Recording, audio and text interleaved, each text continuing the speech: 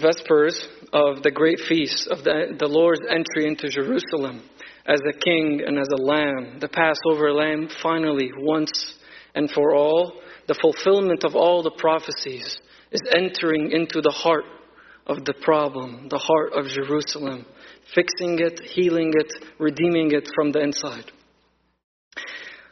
We're going to keep it short and sweet today. Humanity throughout the ages has been in an abusive relationship. And the question in the title today is, who's boss? Or in biblical language, who is the king? A lot of the prophecies that are going to be mentioned today and tomorrow are about Christ as King of Israel. For so long, we've been enslaved. Since the separation from God in the garden, we've been missing that head. We've been missing that king. We've been missing that rulership. We've been missing somebody to guide us in the way of life. Adam and Eve fell. They didn't have that. Therefore, they got enslaved to other things. We see later on in the history of Israel that they were also enslaved. In Canaan, before they went to Egypt, they were enslaved to the famine.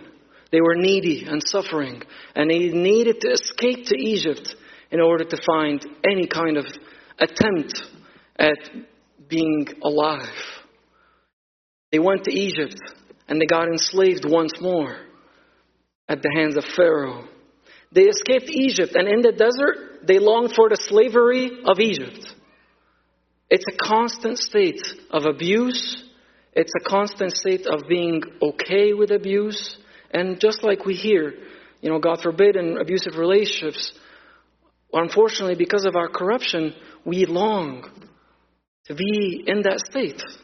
And the Israelites, when they couldn't somehow see God, they built for them a fatted calf. And for them, that was who was boss. That was who was king.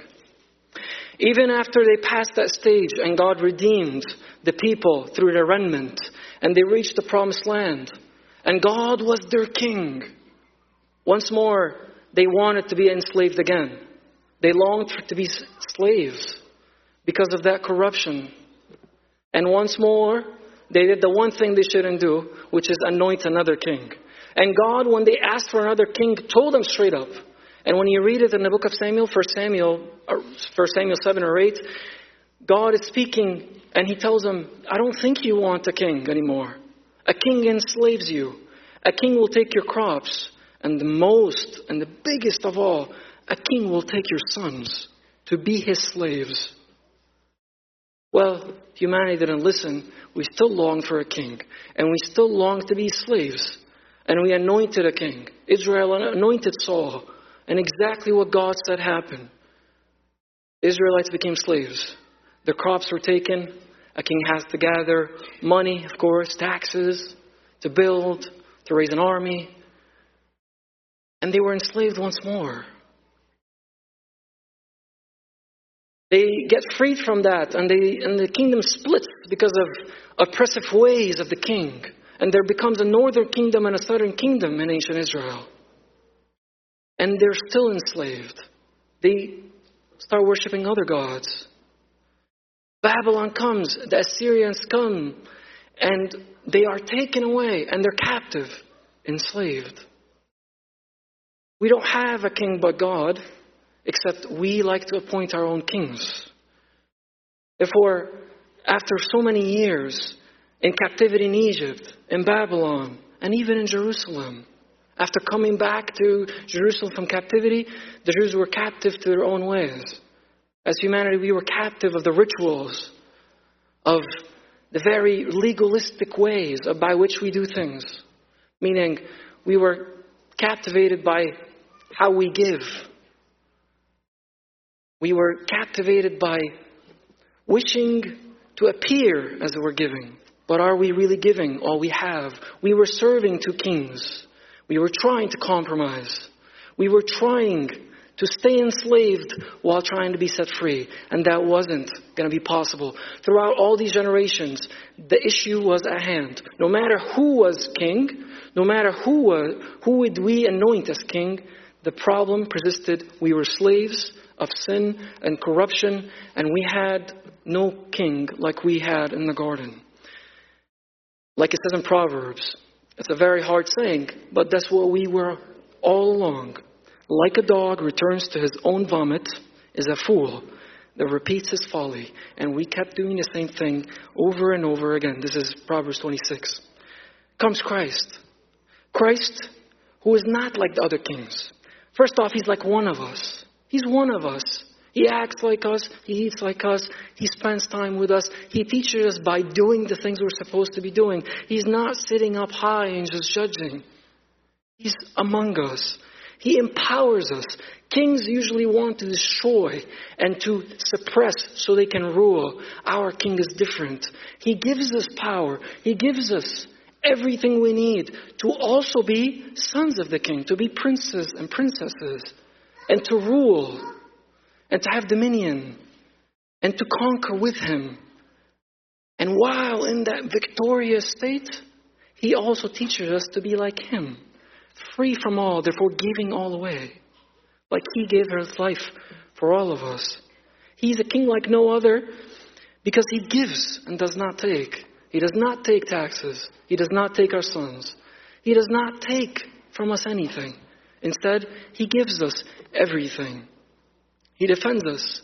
He protects us, giving us value, giving us a destiny, giving us a status once more, being sons and daughters of the King of Kings.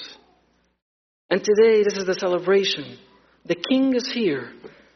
And the question I will leave with today is, because the King is here, the true King, who was with us in the garden very old, are we going to keep enslaving ourselves to the worldly kings we've been enslaving ourselves to all these past years?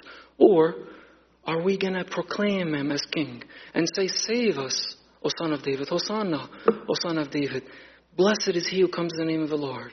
This is the King of Israel. Are we going to proclaim with these pure in heart and say we finally found our ruler, the just ruler who doesn't enslave us, who frees us, who truly elevates us, who truly loves us, to a point where he was willing to give himself on behalf of his army.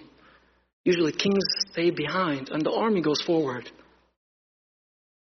That's not the case with us. He goes forward, conquers death by death, defeats the army for us, granting us victory. Like playing on the team with Michael Jordan or LeBron James. It's winning. As Abuna David said in a sermon a couple of years back, we're on the winning team. This is the celebration we are celebrating today. Are we going to remember that? Are we going to let him reign, or are we going to let envy and strife and having more than one master over us rule? Who's our boss? What are we going to offer the Lord? When you show up in front of the King, you show up with something. Are we going to show up with praise and honor and glory and a repentant heart, saying, Lord, reign over me? Or am I going to say, I already have my own king? Or I am already my own king. I don't need you. And therefore, at that time, Jesus, tomorrow night, will cry out saying, O Jerusalem, how much I longed to free your children. How much I longed to save you. But you were not willing. Our King is here. This is the chance to come back to him. This is a chance to declare him King once more. Because only through accepting him as King, only through offering him the sacrifices, meaning offering him ourselves, is he willing and will he anoint us as co-heirs with him, as inheritors with him, as ones who will have dominion with him. I want to read from St. Athanasius, because who am I to speak? When he speaks of the slavery that the Israelites were under in Egypt, for example, how does St. Athanasius speaks of us as humanity and speaks of Israel enslaved and the destiny we are to become. He says, for then, of old, they toiled earnestly to pass from Egypt to Jerusalem. But now we depart from death to life. They then passed from Pharaoh to Moses. But now we rise from the devil to the Savior. And as at that time, the type of deliverance bore witness every year, so now we commemorate our salvation. We fast, meditating on death, that we may be able to live, and we watch, not as mourners, but as they that wait for the Lord, whom, when he shall have returned from the wedding, so that they may live with each other in triumph, hastening to announce the sign of victory, the cross, hastening to announce the sign of victory over death. This is from his festal letter 5. St. Athanasius also says, but for us the Lord has consecrated the way through his blood and has made it easy. He has come and opened the door for us, which was once shut. And ready? The verse we all say. He who sits upon the cherubim, having appeared with great grace and loving kindness, led into paradise with himself all of us, and the thief who confessed, and having entered heaven as our forerunner, opened the gates to us all.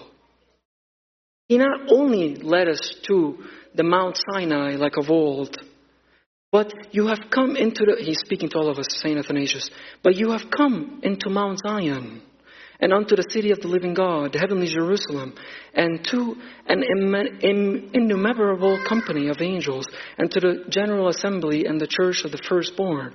Firstborn is Christ, which are written in heaven, who would not wish to enjoy the high, he's asking, St. Athanasius is asking, who would not wish to enjoy the high companionship with these?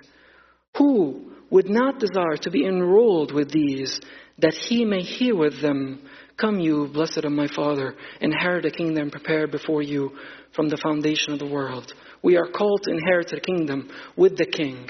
Are we going to proclaim him king, or are we going to roll over our own kingdom and therefore perish in our own kingdom? Let's not be enslaved. Let's remember in this week not to be like a dog that returns to his own vomit, a fool who repeats his folly. Let's remember that the king is at the door accepting all repentance. He is waiting for us to declare him as king so he can cleanse us and wash our feet and cleanse us from all impurities. Let's give him our all, just like when Lazarus and Martha realized that this is the grantor of life. This is the conqueror of death. This is the conqueror of our enemies. This is the King of Kings. Martha offered all she had tonight, and she washed with everything she had, and she glorified him with everything she had. And Lazarus was a witness to him, to his king, by merely being him. As it says in the Gospel of tonight, now a great many of the Jews knew that he was there, and they came not for Jesus' sake, but that they might also see Lazarus. Let's be like Lazarus. Let's be like Mary, witnessing to the King of Kings after we proclaimed him and we said, blessed is he who comes in the name of the Lord. Hosanna to the Son of David. Save us. We declare you as King, O our God. Help us, save us, free us, and conquer our enemies and reign. Glory be to God forever. Amen.